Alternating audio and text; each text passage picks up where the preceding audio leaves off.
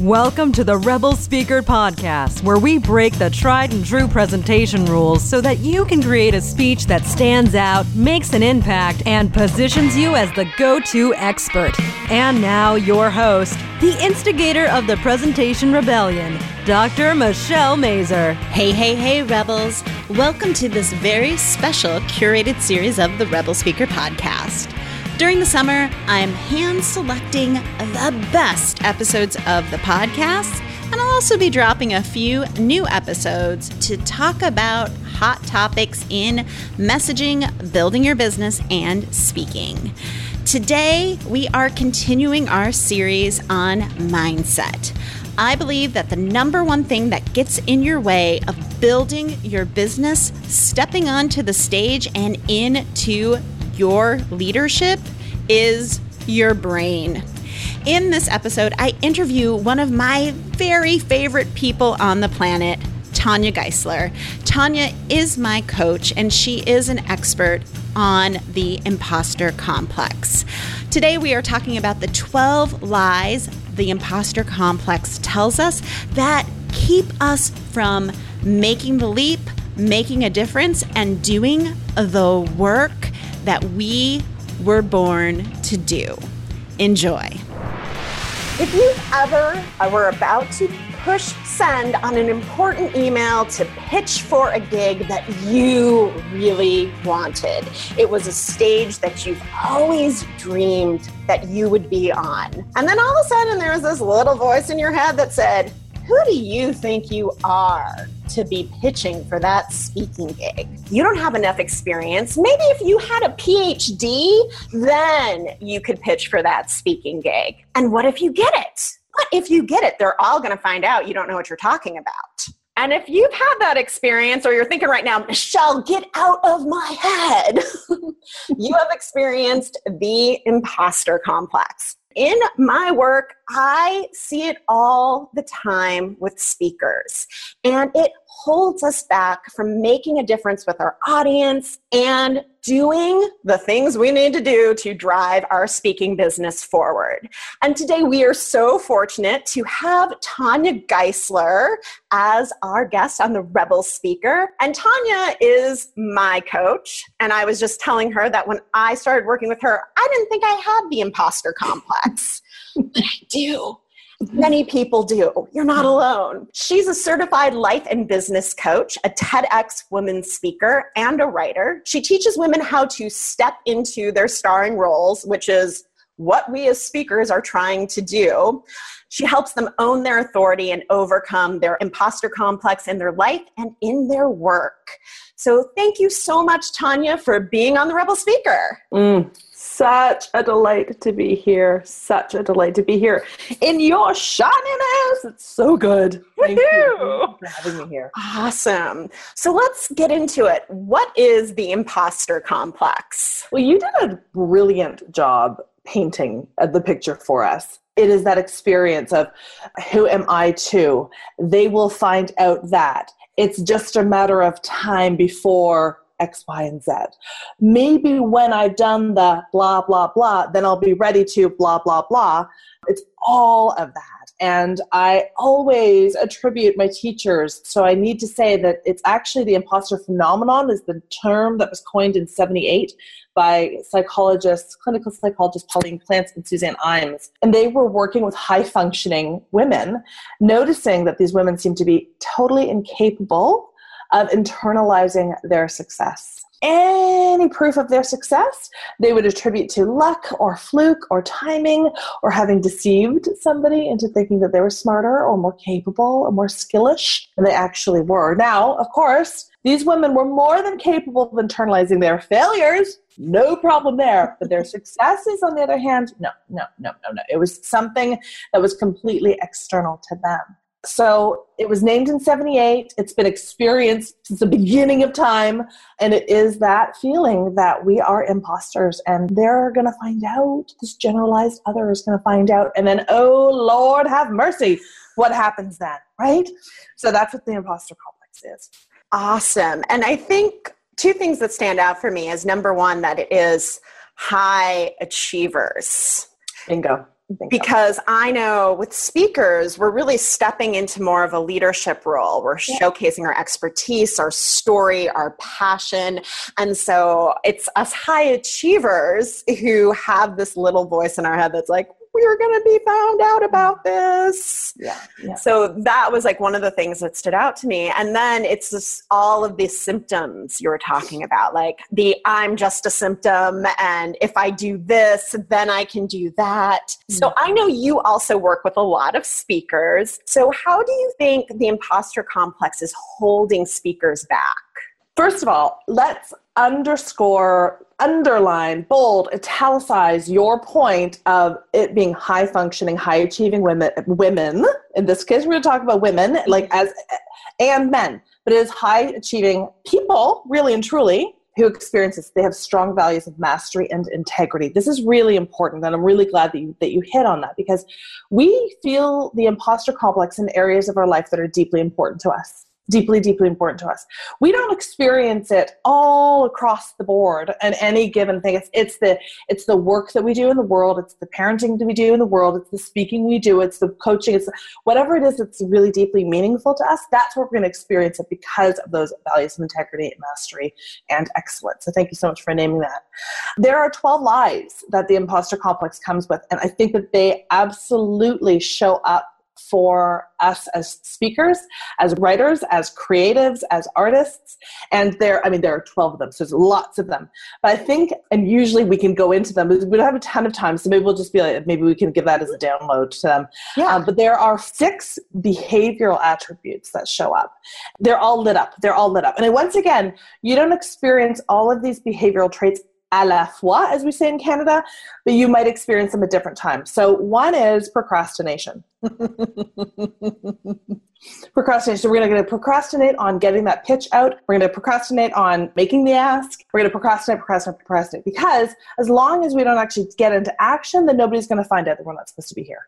These are double binds, by the way. So if I'm not in action, I don't want anybody to find out that I'm not supposed to be here. So if I'm not in action, then nobody gets to find out that I'm not supposed to be here. But ultimately, that makes me feel like an imposter, because then I'm just validating that I'm not supposed to be here. Yeah. What's interesting about procrastination is I also see speakers taking action on the wrong things. Right. So they're tweaking their website, their speaker one sheet, they're re-editing their video reel for the 900th time so that it keeps them actually from doing the important thing that gets them speaking gigs, which is pitching and outreach and asking. Well, you know what that is? I feel like I'm just making a note of that. So such an important point, because we do the work, right? But we also go like, hey, I'm doing something, right? I am in action, therefore something's going to have to give. So these were important things to do, but it was enough. Whatever you've done, it's enough. Now it's about honing and getting masterful in the realm that is your actual work, right? And getting prepared for that gig. Okay, so that's procrastination. We also have, really shows up, and you and I are going to be talking about this, I'm just so excited about that, is diminishment. This is where we kind of turn in on ourselves. So if we do actually have areas that we feel very masterful in, feel very confident in, once again, we don't want to be found out. We don't want to have the big target on our back. So we're going to use the it's just language. We're going to turn on ourselves. We're going to play a little bit smaller. What starts to happen is we actually are giving ourselves clues and cues that we are smaller than, that we aren't supposed to take up the space. We're doing this to ourselves. So once again, we've got that double bind. So it's happening with speakers too. Well, and I see that also with speakers' body language, like men take up space on stage. I like to take up space on stage, but women tend to keep themselves very small, their gestures like just right near their body instead of taking up that stage. And I think that feeds into that I'm just a feeling that we get. And I hear that so much from the speakers I work with, like, oh, well, I'm just this nurse practitioner. What do I know? Why should I be talking about this? I'm just telling my story. I'm just telling my story. Like it's just a little story. It's just leaky boundaries. Okay. Mm-hmm. Whoa. So this shows up, and again, this is we're painting the picture for speakers here, but this shows up in all aspects. Anytime we are experiencing the imposter complex in some way, shape, or form, oftentimes, once again, to be able to fit in, we might nod along to things that we don't necessarily agree with because we want to make sure that we are not found out, that we are othered. So this is going to probably show up for speakers. We forget that we actually have choice in the matter. We can say yes, we can say no, we can make a counter offer. But sometimes because we are so mindful of getting the gig that we'll say yes to just about anything, even though our soul is screaming, no, right? But we will agree to the things that we think that we are supposed to because our boundaries aren't nice and snug. Yeah? Yeah, that totally makes sense. It reminds me in the Rebel Speaker Facebook group, somebody posted like, oh, I got this offer to speak at a Fortune 500 company and they don't have a budget. And I'm like, nope.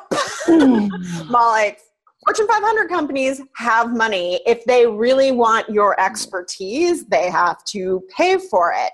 And the good thing, like she does have very strong boundaries. It was more of like this ranty post. Can you believe this thing? I know, it's still happening. People were like, but maybe you could get something else out of it, like a video or, clients. And those weren't her people. And she was so clear on that. But I do think it's like, oh my gosh, I want the speaking gig so much that I will sacrifice anything to get it. And of course, all that does then, when you have allowed your boundaries to corrode or erode, we are feeling like frauds because we are standing in an opinion, an arrangement, an agreement that isn't us, that doesn't feel right and true. So that, once again, reinforces our sense of being an imposter because we're standing in this place that's not supposed to be ours, right? Yeah.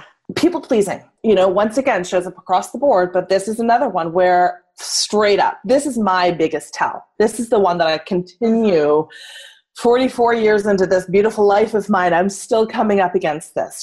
How much praise can I get? How much criticism can I avoid? So what that means for me is the double bind here is if I get, I want people to like me, just do, can't help it. It's been my work. But often when I get those opportunities, and I got lots of opportunities, I'm very quick to discount that it was my work, my tenaciousness, my expertise that got me the gig. It's more like they're just being nice. Like me. So that's the double bind, right? So when we have this people-pleasing tendency, this once again colludes with our already exacerbated sense of imposterhood because we just got the gig because we fooled them into liking us. That's the huge tell there. So that might show up with speakers if you get that gig and you go, well, I'm not really supposed to be here. I managed to convince them somehow. So then it starts getting a little bit amorphous and fluid. And we're not really standing in our authority. We're not really standing in our expertise. We can often pull it out, but lots of suffering goes into preparing for that gig, let me tell you. Yes.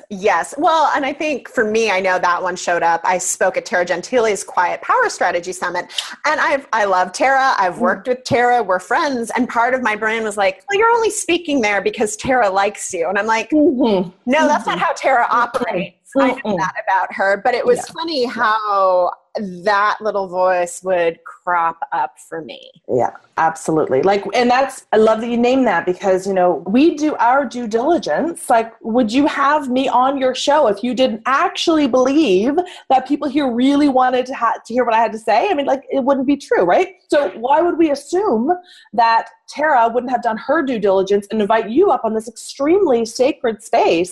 It just doesn't make sense. But this is our, oh my goodness, was it confirmation bias that I've been thinking a lot about? So we go through our life looking for proof of what we believe, and that is who would want to have me on their stage? So we've done the work, we know better, but there's still some suffering that goes into it.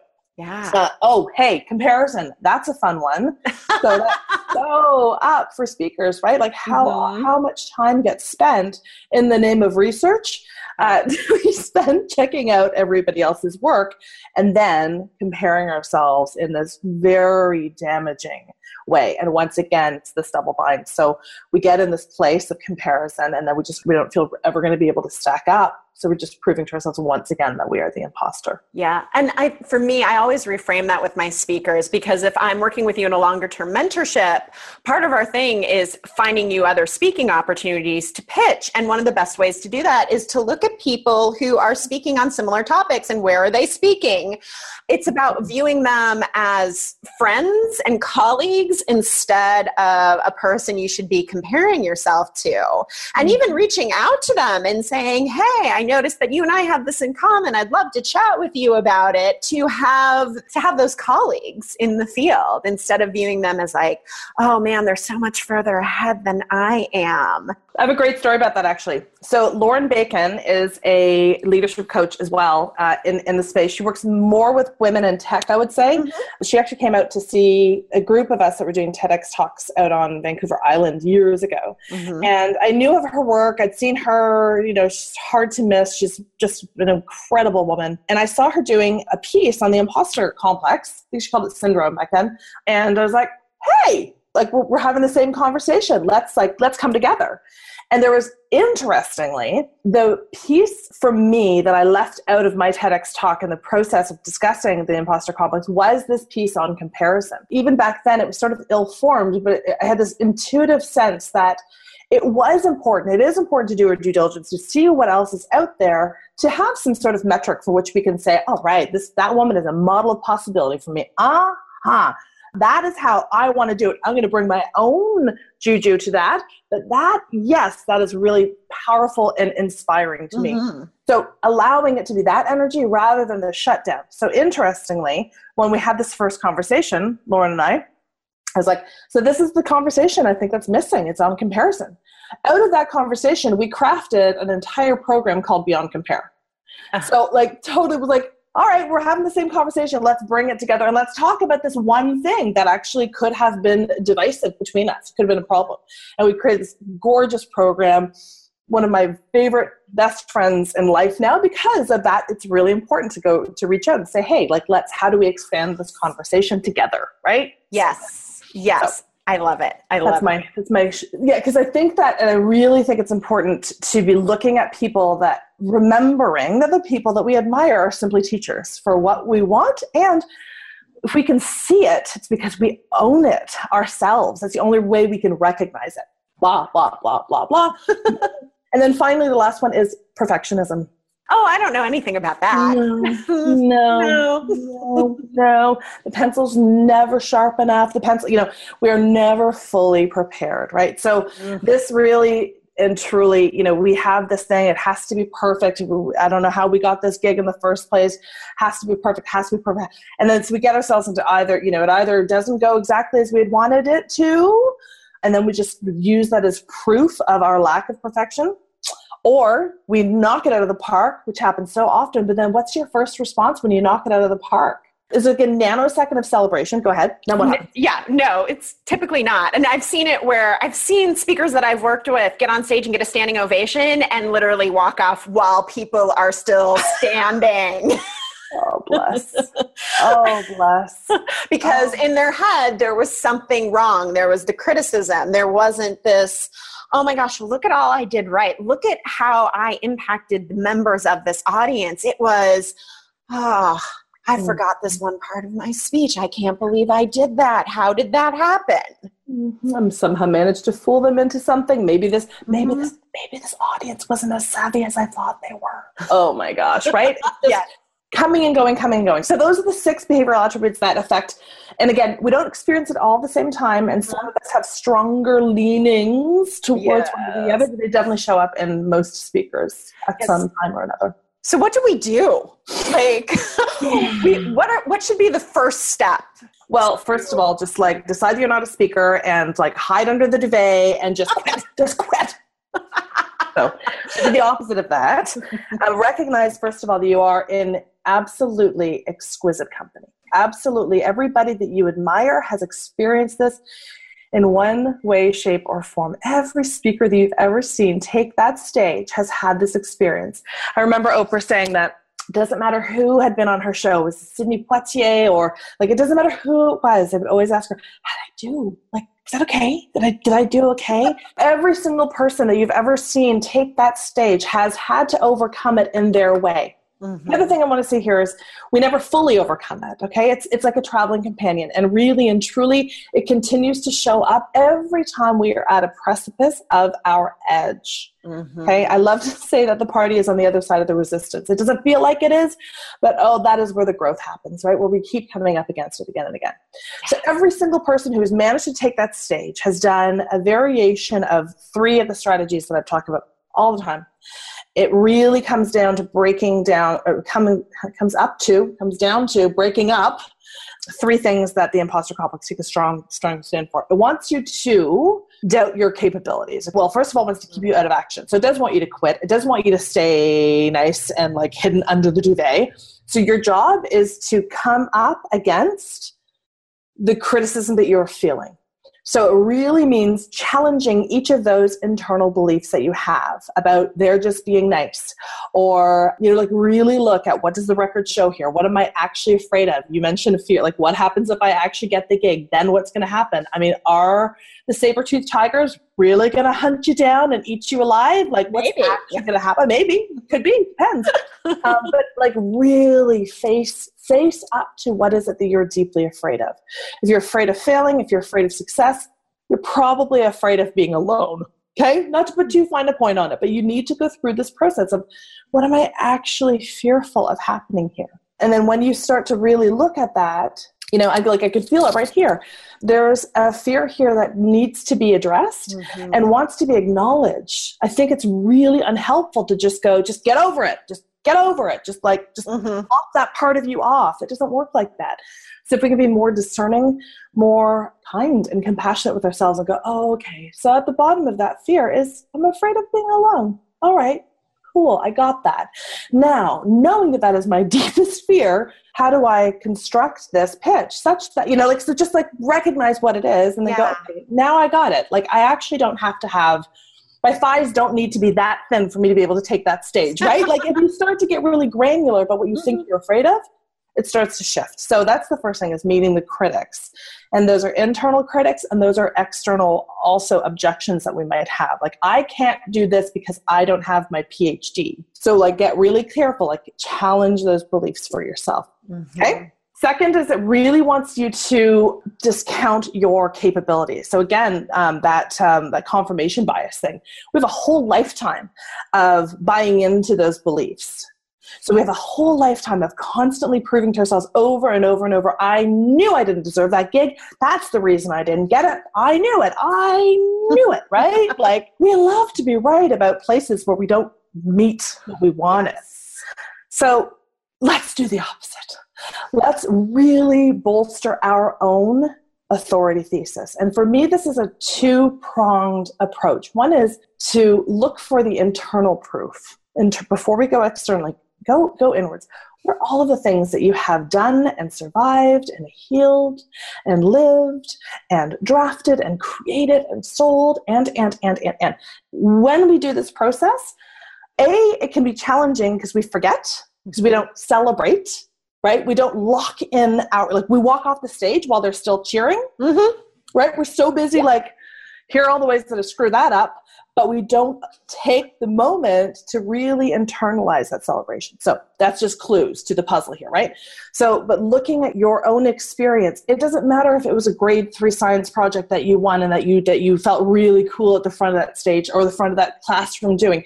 Remember that moment, because those moments are the proof that you've been at this precipice before and you survived, and the saber-toothed tiger didn't hunt you down and eat you, and the party was indeed on the other side of the resistance, right? Like you broke through. That's what you're trying to do here.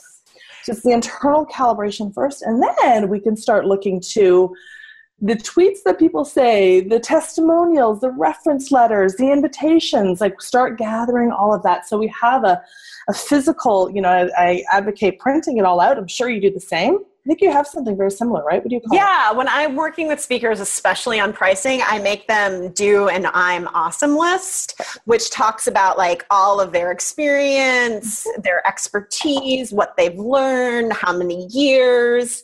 And it's interesting because most of the time I have to get on the call with them and start teasing it out of them because they don't feel comfortable spending a lot of time being like, yes, I'm awesome. But if we're going to do pricing work and fee setting work, you have to be grounded in those amazing testimonials and your, 18 years of experience and your education and the things that you've published and you've done and you've won and all of those triumphs in order to be in a place where you're like, okay, I can confidently set my fee because I'm going to push you to set that higher than you're going to feel comfortable with. Yes, you are. Yes, you are. So we're, in some ways, there's a way that it's the same quality. It's the sort of the internal, because we don't believe the external stuff until we have a felt sense of it internally first, right? It's like water off a duck's back. That's why it's impossible for us to accept a compliment and just go, thank you, right? Like we can't accept the compliment. Thank you. The imposter complex hates thank you more than anything else. And the third, so say thank you. Yeah, say thank you. You did an amazing job. Thank you. It felt good. Yeah, it does, doesn't it? Yes. And then the third place that I always have people look is to the imposter complex wants you to feel isolated. It wants you to feel low and out of action. And it wants you to feel like you are alone and you cannot speak the shame to anyone, which is one of the lies of the imposter complex. You must not tell anyone about this. It wants to keep you alone. So strategy, get social. Make sure you are surrounded by the best. You are surrounded by people who want to lift you up, because here's what I believe with every single cell in my body. Your people want you to succeed. So your job is to let them help you.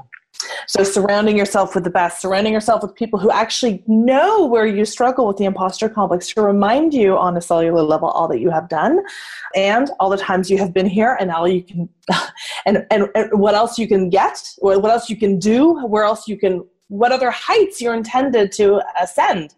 If those don't feel like the people you have in your life, okay, well, got to do some work there too. And then, of course, there are people that do this work, Michelle, professionally, and can help you to see that which you can't see for yourself or feels really uncomfortable to face. So you are not supposed to go it alone. Don't do it. Don't do it. Yes. Don't do it alone. Well, and that brings me to my final question for you. Final question. Oh my gosh. I know. Can you believe it? One final question. Okay. This is where I struggle with the imposter complex the most, and that's with asking. And as a speaker, you have to be asking all the time, asking for the gig, asking for the fee, asking your colleagues and friends if they know anyone they can introduce you to that could help you find your next gig. But asking is so hard for so many of us. So what should I do when I find myself hiding out and not wanting to ask people?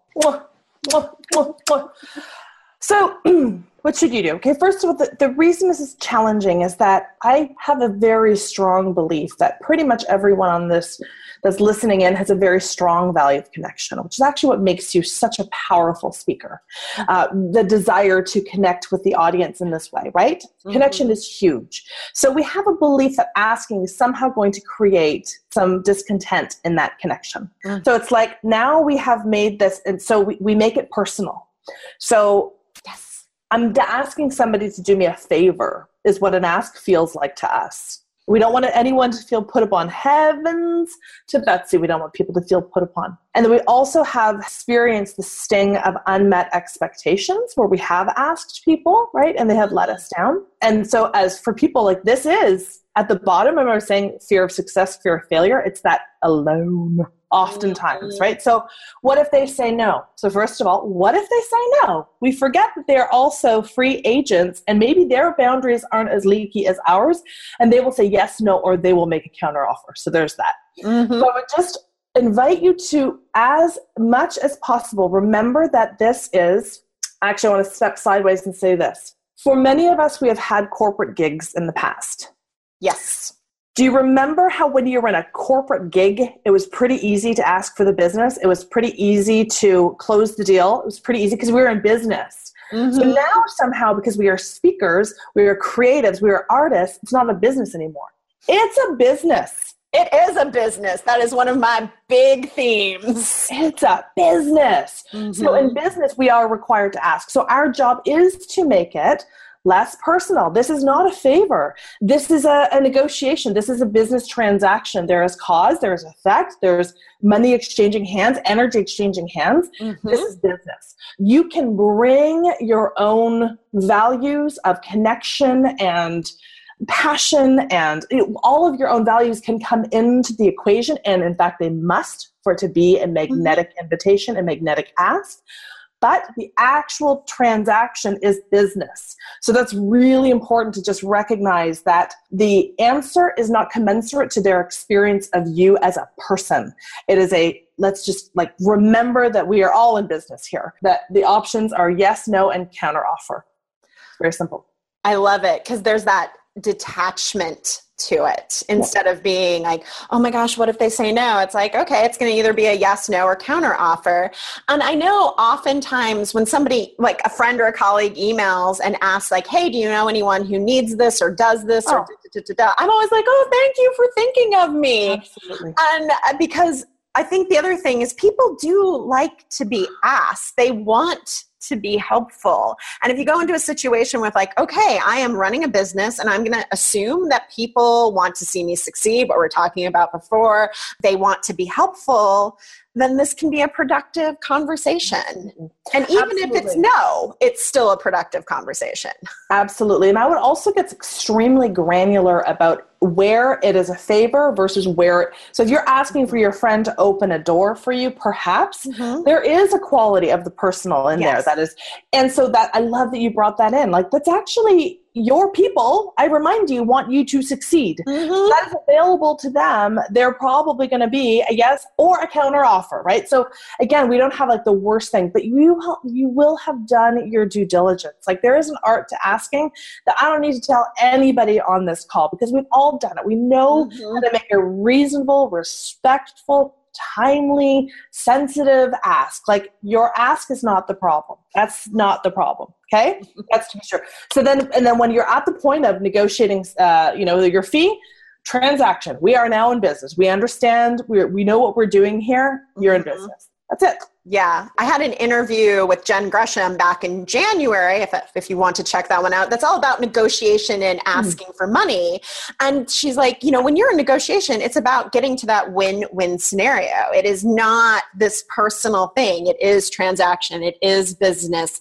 It's like you have to step into that mindset. Even though my speech is personal, my expertise is personal, my experience feels so personal, I'm running a business. So I love that. So Tanya, we could probably speak for hours on the imposter complex. Yes. Tell everyone where they can find out more information and find you online.